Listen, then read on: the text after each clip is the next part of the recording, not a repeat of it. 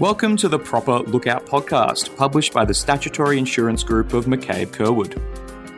In this series, our CTP experts will discuss a range of topics, sharing their thoughts on an industry trend or an intriguing legal issue, explaining the intricacies of an important case, and hopefully imparting some of the knowledge that they have gained. Hi, and welcome to this week's McCabe Curwood podcast. I am Vid Dragomировich from the Statutory Insurance team, and today I take the opportunity to take a look at a couple of restrictions and limitations that are imposed by the Motor Accident Injury Act, or the MIA, with respect to the payment of statutory benefits. The Act provides an entitlement to claim statutory benefits for weekly benefits and treatment in accordance with Divisions 3.1 to 3.4 of the Act. Each division generally outlines the nature of the benefit and the duration it is paid for. There are, however, a couple of separate restrictions or limitations that are imposed by the Act that can preclude the payment of statutory benefits. The first scenario is the effect that death can have on the entitlement to statutory benefits. Pursuant to Section 3.34, statutory benefits are not payable in respect of any period after the person's death. Whilst benefits are payable up to the time of a claimant's passing, no entitlement is held following the date of passing. The provision does enable the payment of benefits that were payable but not paid before a claimant's death to be claimed. However, these are paid to the deceased estate. The next scenario involves the restriction of statutory benefits where workers' compensation is or can be claimed. Pursuant to Section 3.35, statutory benefits are not payable under MIA if compensation is payable pursuant to the Workers' Compensation Act 1987. A CTP insurer is not entitled to refuse the payment of statutory benefits unless the claimant has made a successful claim for workers' compensation in respect of the injury, or the claimant has failed to comply with a request by the CTP insurer under this section to make a claim for workers' compensation in respect of the injury. In this circumstance, a claim for workers' compensation is considered to have been successful if liability for any workers' compensation has been accepted by the workers' compensation insurer under the Workers' Compensation Act. Liability is considered to have been accepted until liability is wholly denied. Whilst it is open for a claimant to claim benefits from the CTP insurer at this point, it should be noted that statutory benefits are not payable where benefits were previously paid by the workers' compensation insurer before liability was denied, and for benefits where claimed relating to funeral expenses pursuant to Division 3.2 that were previously paid or were payable by the workers' compensation insurer. Whilst a claimant is required to notify both insurers if statutory benefits are claimed under Section 3.35 subsection 7, it would be prudent to consider whether a workers' compensation claim can or could be made in the event the duty has not been complied with. Another scenario where statutory benefits can be restricted is where an at-fault driver or owner of an uninsured vehicle are either wholly or mostly at fault in an accident.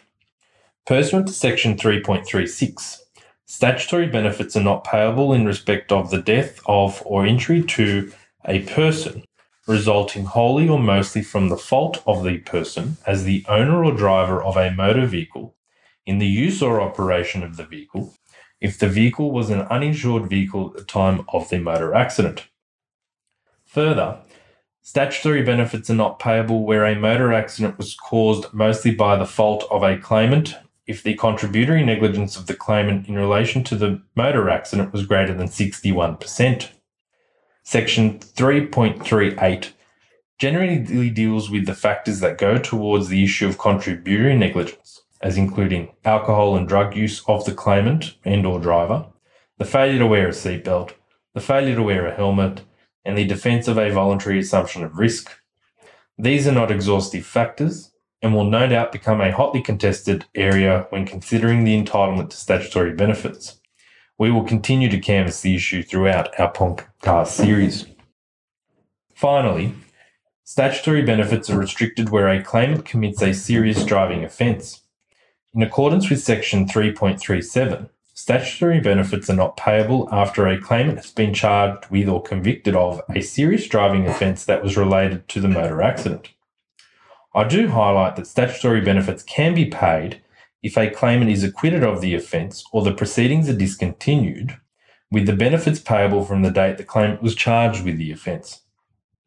A serious driving offence with which an injured person is charged or convicted is considered to be related to a motor accident only if the offence relates to the driving of a motor vehicle by the injured person and the motor vehicle was involved in the motor accident that caused the person's injury. A person is considered to have been charged with a serious driving offence if proceedings for a serious driving offence are pending against the person, and the person is considered to have been charged when those proceedings were commenced. Section 3.37, subsection 5, provides that a serious driving offence is an offence that is a major offence under the Road Transport Act 2013 or an offence under sections 115 or 116 of the Road Transport Act. It also includes any other offence prescribed by the regulations under the MIA as a serious driving offence. A serious driving offence, when considered in accordance with section 115 of the Road Transport Act, prohibits a person from organising, promoting or taking part in any race between vehicles on a road or any attempt to break any vehicle speed record on a road or any trial of the speed of a vehicle on a road or any competitive trial designed to test the skill of any vehicle driver or the reliability or mechanical condition of any vehicle on a road, unless the written approval of the Commissioner of Police to the holding or making of the race, attempt or trial has been obtained at an earlier date. A serious driving offence considered in accordance with section 116 of the Road Transport Act provides that a person must not operate a motor vehicle on a road in such a manner as to cause the vehicle to undergo sustained loss of traction by one or more of the driving wheels, or in the case of a motorcycle, the driving wheel of the vehicle. These are just a few examples of the restrictions and limitations imposed by the MIA with respect to the payment of statutory benefits.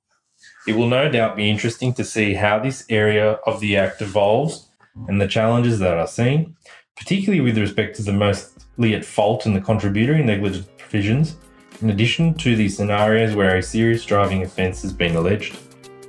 As always, thank you for listening today to this podcast. Please let us know if there are any other issues that you would like us to consider or include in our podcast series. Thank you for tuning in to this episode of the Proper Lookout podcast. We hope you enjoyed it. For more information on anything discussed, please contact Peter Hunt at peter.hunt@mccabe-curwood.com.au or visit our website to see McCabe Curwood's full team of specialists.